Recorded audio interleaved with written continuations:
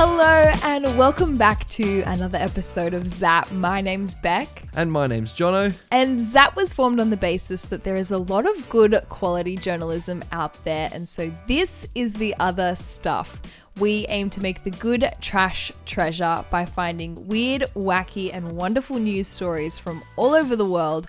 We talk about it, we laugh about it, and we make segments somewhat loosely related to it. And Jono, I just want to say, I wish there was a day that we could celebrate our best friendship. Yeah. If only there was a day in which it was some sort of national best friends day.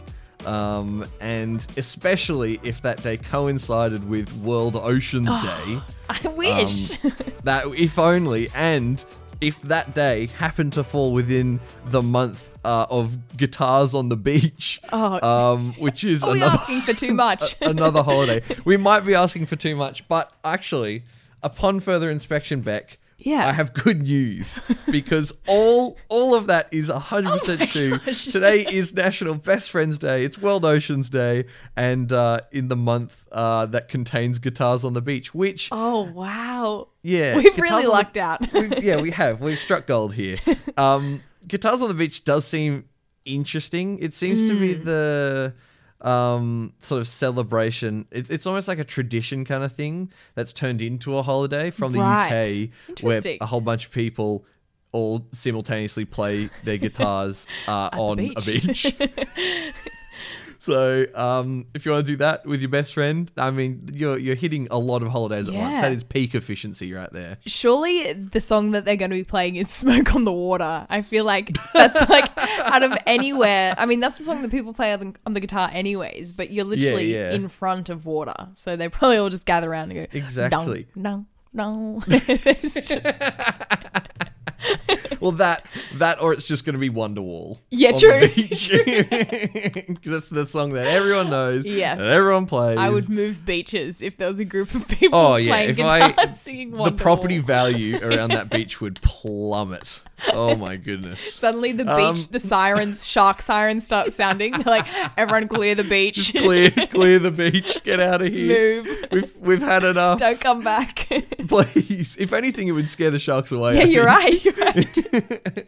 But to kick off the show today, Beck, we're looking at this is a big news story. This is like massive worldwide headline news. Usually we cover niche stories, and extremely niche stories. Like I can't think of anything that's even come close to this level of news that we're about to cover. And it is, of course, the big news around the Mona Lisa this week. And that news, as I'm sure you're aware, is that a man dressed as an elderly lady tried to smear cake onto the famous artwork. And there's quite a lot to unpack here, yeah, so I'd much. say. And so I suppose let's go to the start, right, of that sentence. Yeah. A man dressed up as an elderly lady to smear cake onto the Mona Lisa. My first question is, why did they dress up as an old lady, right?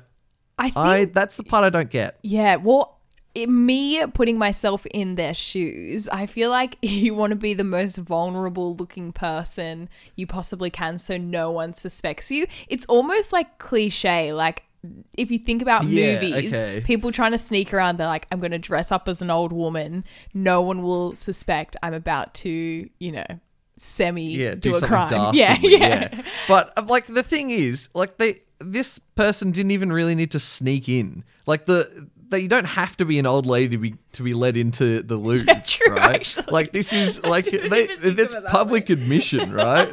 Like they could have just walked in there. There's no reason that they needed to be like dressed up as an elderly woman because, well, yeah, exactly. They're allowed to be let in. There's nothing that would stop them from doing that. I don't know if they thought they were less likely to have their bag checked for cake. Maybe.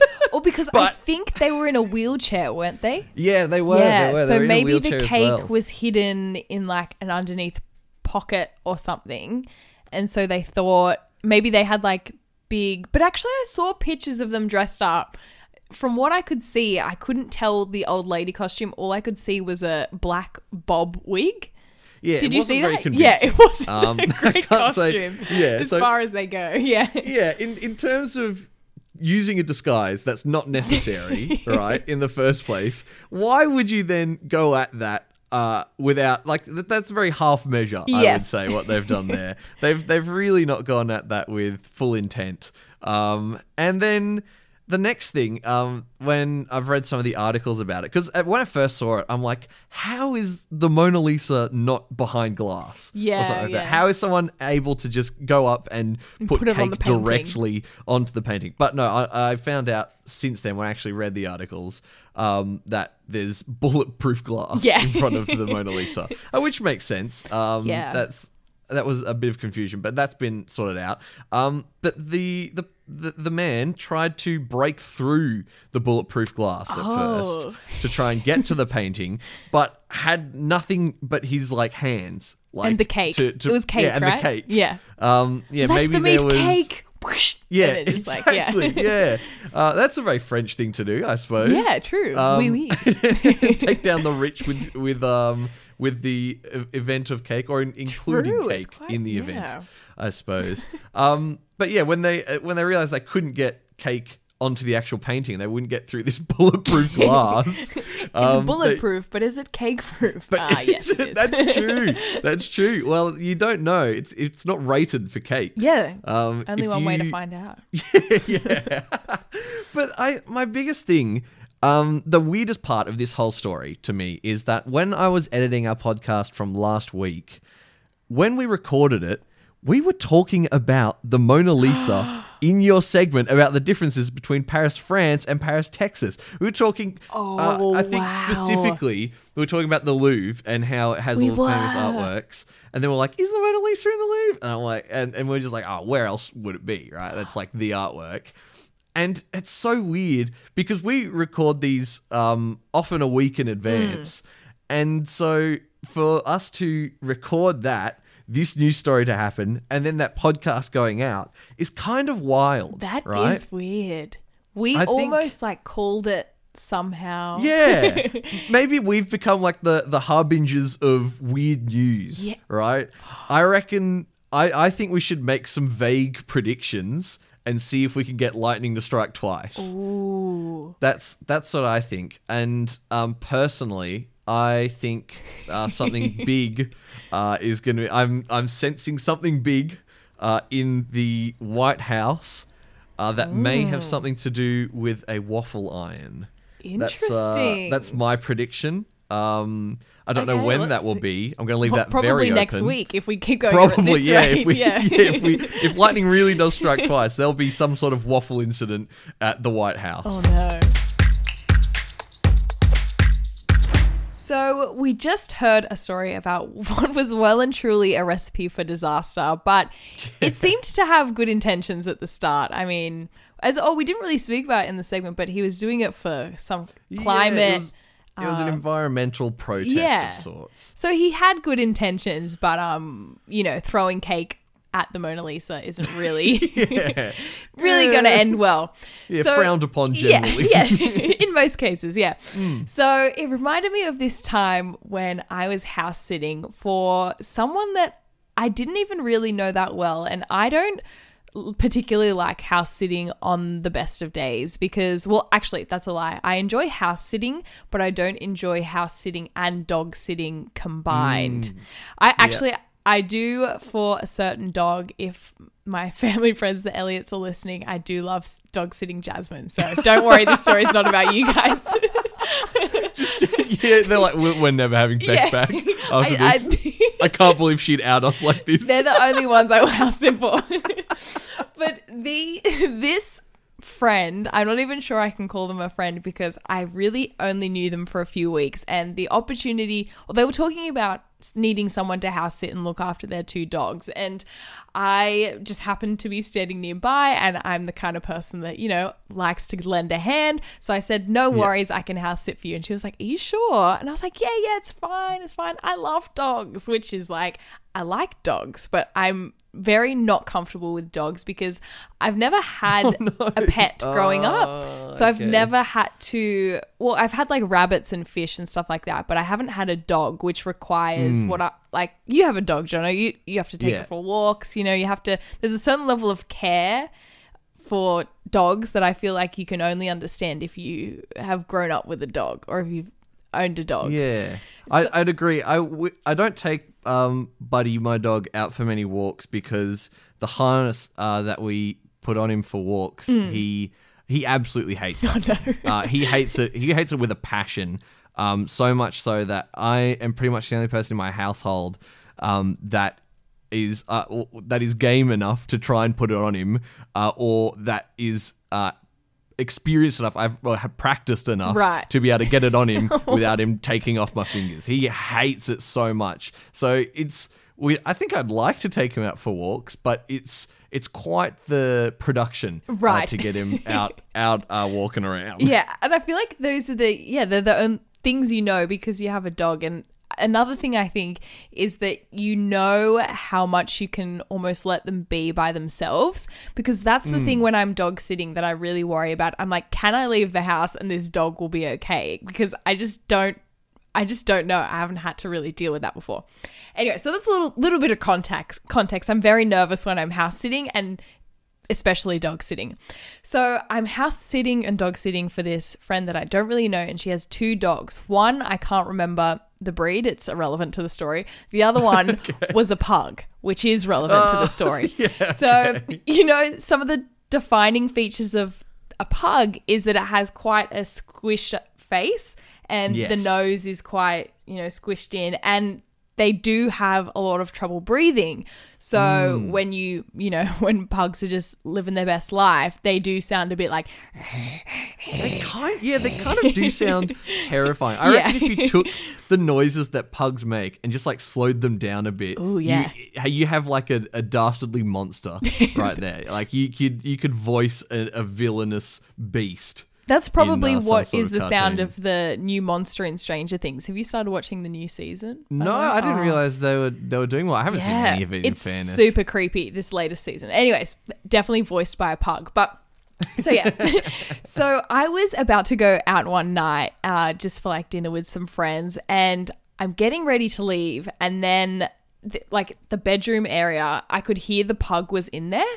And so I walk in and it's breathing, you know, as it normally breathes. But then I see... Yep, breathing. Yeah. Check. Well, I mean, like the sounds are happening. Yeah.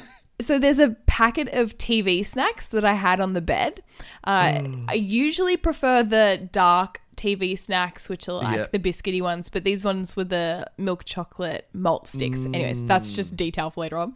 So the box had been sitting on my bed, but now I see that it's fallen off the bed, and there was a few TV snacks scattered around the floor, and I see the pug sitting next to the box of TV snacks having trouble breathing, and my mind automatically goes, oh my gosh, dogs can't eat chocolate, can they? I've killed the dog.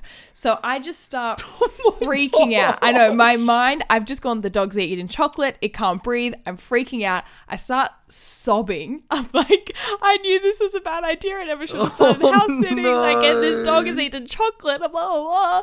The dogs are just staring at me. I'm like literally losing it. So I call my mom and I'm like, Mom, I don't know what to do. Like, have I killed the dog? I don't know. It's not breathing. And my mom's like, Beck, that is how the pug breathes. And I was like, no, it's not. You don't understand. It's eating the malt sticks. It's eating the TV. And I'm just like, and she's like, okay, if you're really that worried, call a vet. So then I take a deep breath, and I don't like calling, you know, the dentist or the doctor, let alone a vet. So I'm losing it anyway. So I call the vet, and I'm crying still. And this vet, this 24-hour vet is like, okay, so talk me through what happened. And I'm like, well, there's the TV snacks, right? And she's like, hold up, what is a TV snack? And I'm like, well, there's two different kinds, you know. There's like the biscuit, and then there's a malt stick. And she's like, okay, well. You're sobbing through a description of TV snacks to this poor vet receptionist. And I'm like, it was the malt stick one. It was the one. And she was like, okay, well, look, is there any left in the box? And I was like, yes, there's some left, blah, blah. She's like, well, look, I think it's going to be okay. There's not a whole lot of chocolate, it's mostly biscuit on the TV snack. And I'm like, yeah, you're right. And she's like, is the dog breathing? And I'm like, well, you tell me, like, does this sound normal? And she's like, yes, it's a pug, right? Yeah. And so I just image of you putting the phone next to the pug's face. Yeah, I'm like, you tell her what's wrong. Anyways, she said to just, keep an eye on it, but it should be fine. And I was almost about to not go out to dinner because I was like, I just need to sit and watch these dogs and make sure they're okay. I can never keep them out of my sight. But, the vet assured me that it was going to be fine. And lo and behold, the dog was fine. But that, to me, it felt like it was a recipe for disaster. And that scenario just confirmed it so hard. That was the last time I've house sat for a semi friend. For someone you don't really know. For someone I don't really know. Owns dogs. Yes, it was just. See, I should have heard that sentence and gone, recipe for disaster, stay away.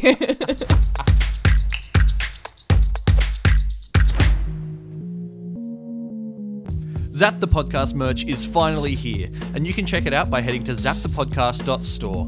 We've got t-shirts, hoodies, sweatshirts, and more, all with original designs beautifully printed on quality fabric. So head on over to zapthepodcast.store and get yours today.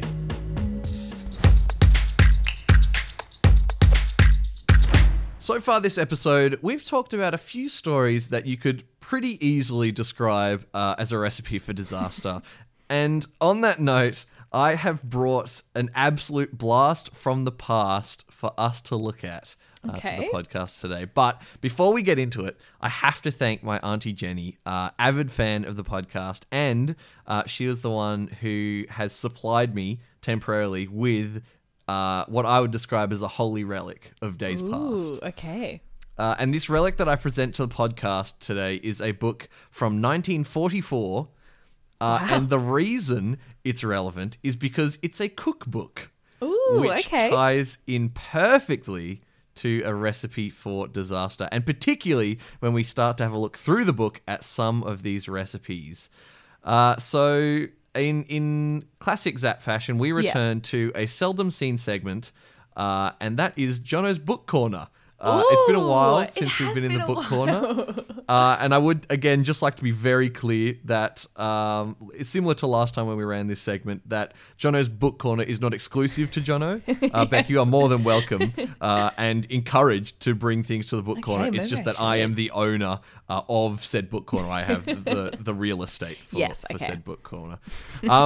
So the book for this week is called The American Woman's Cookbook, 1944. I found there's quite a few editions of this. So it's from the US as well, which is a thing to figure, note. if it's the American woman's cookbook. Yeah. Oh, yeah, of course. I don't know why I had to mention that. It is one of, a few words in the title, The American Woman's Cookbook. I don't know how I missed that just then. And this book, it features some horrifically outdated cuisine. I'm so, intrigued. Some of which I've never heard of, and some of which I wish I'd never heard of. In true Zap the Podcast spirit, I'm going to subject you to the horrors that I have discovered. Okay. So for those of you reading along at home, I'm going to be flipping first to page 171. Of the American Woman's get your Cookbook, copies out. 1944 edition. If you have 1938, it's probably going to be a bit different, unfortunately. But I bring us to our first recipe, which is called jellied soup. And something you'll find in this book, and I think it was sort of notorious of this era, especially more as the 1950s sort of hit, is the addition of gelatin into dishes that absolutely do not need to be jellified. And in the case of jellied soup, what you need is... Oh, no. You need a quart. I don't know what a quart is. It's a measurement that we don't use so much anymore, at least in Australia.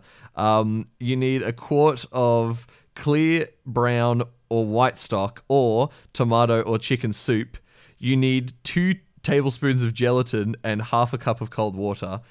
And essentially what you're doing is, they're the ingredients for the recipe. So you take something that is already a meal and then you spend time preparing it into a jellied version of that meal, which will be quantifiably worse. You're spending time turning something that is already an edible, good meal and ruining it by spending time preparing it. That is jellied soup. And there's jellied all sorts of things. I don't know if we'll be visiting Is there a section things. that's just jellied? Well, no, I was actually looking for it. 'Cause I've flipped through probably most of the almost 800 pages in this book. Wow. Looking for, just flipping until something catches my eye. And there's so much in here. There's jellied salads, which was a big thing in the 1950s in the US, which is where you take just bits things you'd put in a salad. So you might have some bits of cabbage, you might have some chopped up egg, you might have olives, you might have beetroot, and you set that inside of jelly.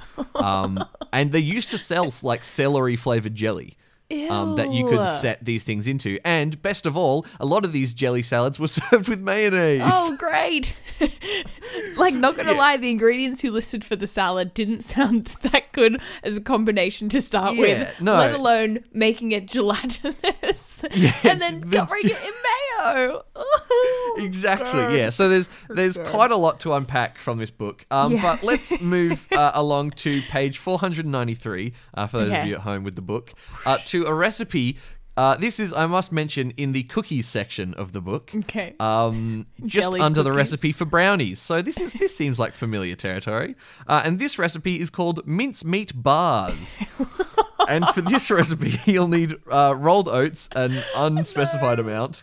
1 3/4 cups of sifted flour, half a teaspoon of baking soda, a cup of brown sugar, a cup of shortening, and 1.5 cups of moist mincemeat. No, you lost me. So you basically create with all your dry ingredients. You mix them all together, mix it thoroughly, and divide that mixture into 2 parts. You pack half of your oat mixture into the bottom of a baking tray, and then you spread your mincemeat evenly on top, and then you add your second half of your oat mixture. Now, I've kind of been in 2 minds about this one, because as I've looked through this book, they do mention walnut meats in the book is something that is mentioned. And I think they're referring to the flesh of the walnut as opposed to the shell, which seems odd to me. But every single time I've seen walnut meats referenced, it's plural, it's meats every single time. Whereas in this one, it is mince meat, which makes me believe it is in fact meat instead of walnut meat. And so, is there a picture? Does no, it look some like of these do a have burger? pictures, and they're very grim. Actually, it just does. It sounds like an oat burger, an oat bunned burger with nothing else. A sweet oat bunned burger. Nothing but meat. And on the packed actual into burger. a tray. And how would you even store that? You know, when you make a brownie, you can just pop it in a Tupperware. Are you just leaving this minced meat oat brownie out on the bench? No, surely this is a fridge This is a scenario. refrigerated sweet. Yeah, or as they say in the book, an automatic refrigerator, because that was new and fancy at the time. Wow. I never thought about that. And there's so much cool stuff. Another interesting thing I found in here is they reference something called an alligator pear. And I don't know if you've ever heard of that before. No. Pear as in PEAR? Yeah, like the fruit. Yeah. And what an alligator pear is an old-fashioned name for an avocado. Oh my gosh. It makes sense, but it's something I'd never heard of before. Me either. It almost in the book where I found it, I have no idea where it is in here now. I don't know. I haven't written that one down. But it mentions how they are now available in all sorts of supermarkets across the US. Wow. And so it's sort of presenting this as a new and interesting thing to a degree, or something that you could add to your cooking repertoire. Now, I have the next 3 recipes. They're not so strange in their construction, in their composition so much, as they are just for their names. And so we'll start off with a recipe called Orange Fool. Ooh. Orange Fool. And it looks like a pretty... Like, it is kind of strange because it's like an orange custard. Okay. It just looks like a custard, but with orange in it.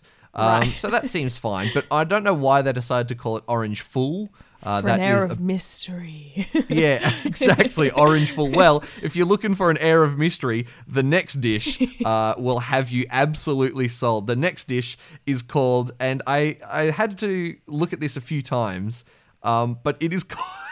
It is a dessert. It's under the hot and cold puddings section of the book, called Pheasant Girl with a Veil. No, I don't want to know. Wait, is it got chicken in it?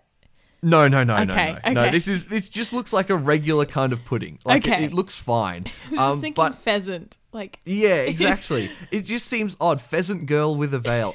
My guess for this one is it seems to be a Danish pudding, so maybe it's like a translation thing. Yes. Which would make a lot of sense.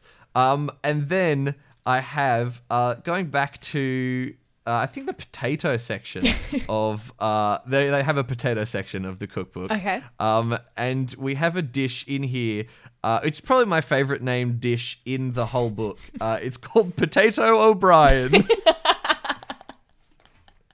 Which I don't know why, but just amuses me in a fantastical kind of way. I feel like if KFC, wasn't the official dishes of Zap, it would be Potato O'Brien. Potato O'Brien. It just sounds like an over stereotyped like Irish character in a TV show.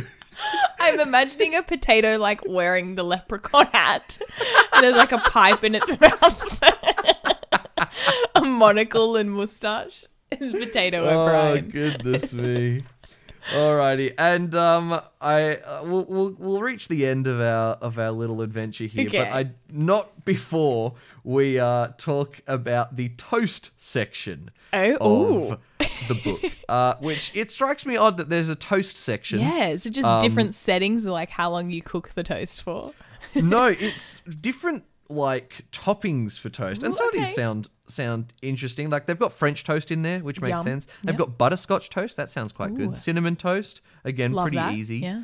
But then there's three recipes in this toast section that perplex me to a large degree. The first of which is cream toast. Cream toast, in which you are essentially using a cup of scalded cream, a teaspoon of flour, and a cup of scalded milk, as well as an egg.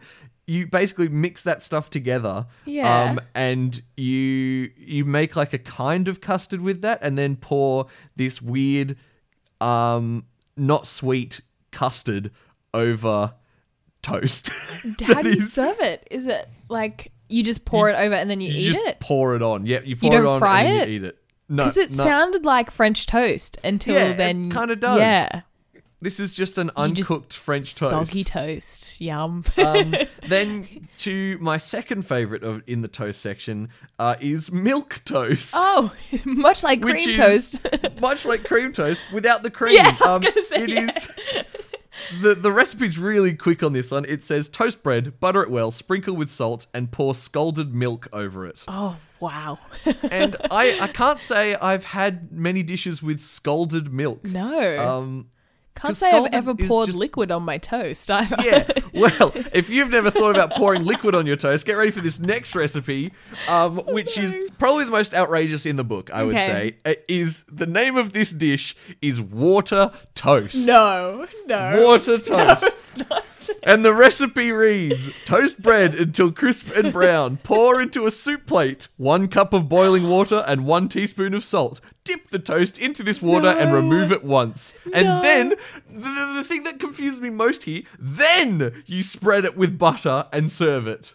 So you cook toast, you then put toast in salty water, and then you butter the toast, and then you serve soggy, disgusting, buttered wheat toast bread hybrid. I feel like we need to try that though. Well, and here's my thoughts. We have a treasure trove, really, So of many. different recipes inside of this book, and some of which I think I would actually like to have a crack at making. And my plan is to try and recreate one or more of a few dishes from this book for us to experience in a Try It Live. Probably, I'm thinking in the next episode. Okay. We'll see how procrastination Jono goes with that. But some of these I want to try out of morbid curiosity. Actually, many of these I want to try out of morbid curiosity. Yes. Because they're just so odd and so, I guess, removed from what we know as food today. Like, it was a totally different era. Different things were in, like making everything jellied. Which, I mean, I'm all about jelly, right?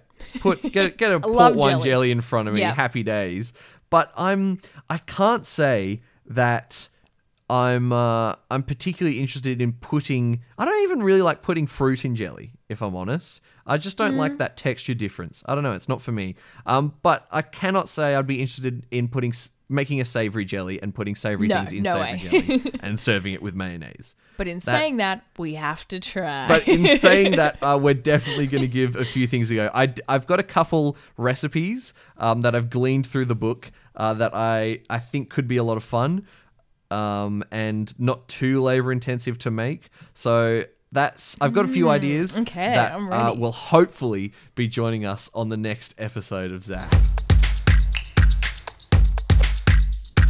So it is game time for this episode, and we heard a story to start off this episode about when the Mona Lisa was I don't know the word, covered in caked. Yeah, Caked? I was going to say creamed, and I was like, that's not the right word. I was going to say pied, and I was like, well, it wasn't a pie unless you think a cake. Yeah, but we're not getting into the me. whole cake pie thing. That's not. She was hopefully caked. That's not what the quiz is about. She was caked, and it made me think, what other famous things have previously been a similar sort of caked? But obviously the more popular one is pied, right? Being, you know, pied in the face. So it then prompted me to look up that. And it then prompted me to make this quiz, which we have a name for. Interesting. Oh, yes. The name for the quiz is to pie or not to pie. That is the question I because I had to rhyme. And just for clarity, the I is like AYE, you know, it's like I. Yeah. So it's not like the second iteration of the game in Roman numerals. Yeah, no. And it's not like eyeball. It's like, no. Goodness, no. So basically how this is going to work, there are 12 there's a list of 12 people that I have, and Jono, you are either going to tell me whether they were pied or not pied. And it's a pretty simple game, you know, okay. It's really, I didn't know any of these coming into this quiz, so I really feel like it's 50-50. Yeah. And okay. To make it, you know, a bit more zappy, we're just going to do rapid fire. It doesn't have to be timed, but I don't want you to think about it too hard. No. Basically. No. And oftentimes thinking is the enemy of good answers in these quizzes. It really is. So, thinking time out the window. My success rate goes through the roof. Do you think people were really thinking clearly when they pied someone? The answer is no. So, no. You know, we just can't think too much. Also, just for reference, there are some of these ones where perhaps it happened at like an event. So it wasn't like a deliberate pie. It wasn't like a mean like pie. A malicious pie. It wasn't a malicious pie. Some of them definitely were malicious pies. But so I'm not going to clarify which is which, but no. If you go and Google it after and you're like, hey, that was on a TV show, like, yes, maybe it was. So what? So what if it was? You make a quiz. It was still pied, yeah. Do you know how hard it is to make one of these quizzes? You make a quiz and then come over here and tell us that this doesn't count. I'm sick of this. We're going to pie anyone that speaks ill of this quiz. Yeah, that's right. Okay, Jono, are you ready? I'm so ready. So to repeat, there are 12 people that I'm going to say. Okay. 12, all right. Starting us off, Prince Charles. Pied. Correct. Colin Firth. Not pied. Correct. Ooh. Third one we have is Oprah Winfrey. Not pied. Correct. Ariana Grande. Pied. Correct. Oh my gosh. Cher, the singer Cher. Not pied. Oh, wow. She was pied. Number 6, the Kid Laroi. Pied. Wow. Not No. pied. As far as I know, I did look it up. Couldn't tell. Question 7, Bill Gates. Pied. Pied. Correct. Question 8, Barack Obama. Not pied. Ding. Number 9, Alan Joyce, the CEO of Qantas. Pied. Correct. Number 10, Rupert Murdoch. I hope he was pied. He definitely was. Number 11 is Jojo Siwa. Pied. Wow. As far as I can tell as Really? well. Yeah. Wow. And number 12, Katy Perry. Pied. Correct. You actually nailed that pied or not pied quiz. And now that we kind of did it rapid fire, I wanted to go back and go through some of them because Yeah. I feel like you also wanted to have something to say about Prince Charles being pied. Yeah. I was gonna say, with Prince Charles, I didn't really know, but I think because he was around for a long, long time. Yeah. And there's that's a lot of years to be pied in, right? No, Prince And, Charles is still around. Oh, Prince Charles. I was thinking Prince Philip. And I still got it right. Woohoo! But he has been around for a while. Yeah, he still has been around for Yeah. quite a while. And I feel like as part of the royal family, that's you're going to be sort of in the You're in the subject firing to line pie, of, yeah. of pie. So yeah, you got to be expecting that. Yeah. He was actually pied while opening a community centre in 1983. That's where he met his pieful fate. Yeah, so some of these were just not where I expected it. Bill Gates, that was a pie that actually seemed to pop up a lot. Like when I was searching celebrities that were pied, Bill Gates was like... Was it in an interview? I'm trying to... Okay, there's a Times article about it. Oh, so there's this article that says...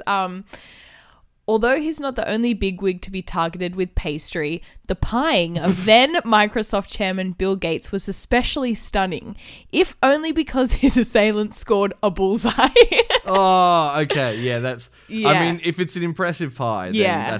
that's fair game. I don't think it's illegal at that point. If they're like, Yeah, well, you got no. it pretty good. He did, in fact, decline to press charges because afterwards the pranksters, as they were called, said they were motivated simply by mischief and not any particular grievance with Gates. What a nice way to get out of things.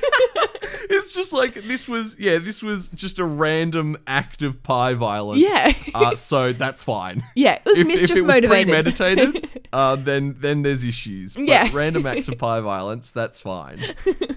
Then another one that was weird was when Alan Joyce was pied. Yeah. Apparently it was while he was speaking at a business conference, and it was a recent pieing. It was in Oh, 2017. So I there you go. I just thought with him, I didn't really know either. But I was my thinking was, I mean, CEO of big business, like surely there'd be people that'd want to pie them, right? Like they walking down the street, easy target, pied. Yeah, pied. Done. That's just that simple. The thing is that when I think about being pied, pies are pretty... I don't know, it's just hard to carry around, right? So this pieing it is difficult. has to be, as you said, premeditated. It's to a a spontaneous pieing is a tricky one.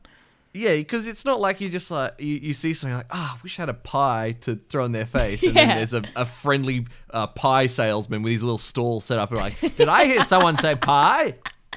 And he's just standing there, his little wooden stall. And, Oh my and God. young man, you can get 2 pies for the price of 1. You can hit 2 bigwigs. Yeah, exactly. I'm thinking of like a snake oil salesman. Yeah. is the image in my head. Oh my goodness. And sorry. Yeah, but I was thinking with Ariana Grande, surely with Nickelodeon, It was. that would have happened. Yeah. Somewhere along the way, easily. Yeah, Ariana's was an event pie. It wasn't a a malicious pie. The other one that I wanted to talk about, and you said that you hope he'd been pied, was Rupert Murdoch. His pie. Apparently, this one is also quite famous too, but it was actually at a very weird spot. He was apparently giving evidence of a Parliament Select Committee. So it was like this very formal setting.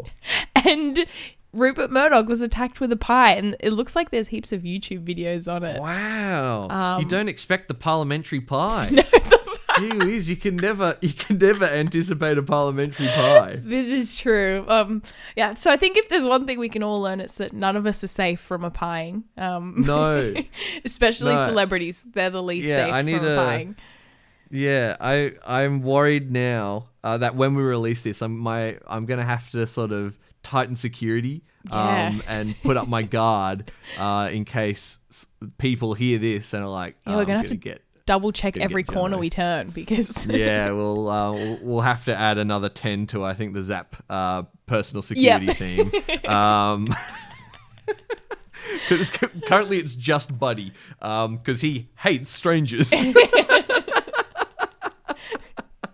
But that does bring us to the end of another fantastic episode of the podcast. Thank you very much for listening to just some fantastic nonsense, and I think that is an apt description of this podcast. So make sure to follow us on all of our social medias. At Zap the Podcast is where we are there on Instagram, TikTok, the other ones, and make sure also to go and have a look at our merch at zapthepodcast.store, and you can support the show through that by buying yourself some nice looking clothes. I'm thinking of maybe changing it up at some point soon, so we'll see what happens. Don't know why I threw that in there. Maybe I'll cut that out because that's a weird promise that may take a while to fulfill. But thank you once again for listening to the episode, and we'll catch you on the next episode of Zap. Bye. Bye.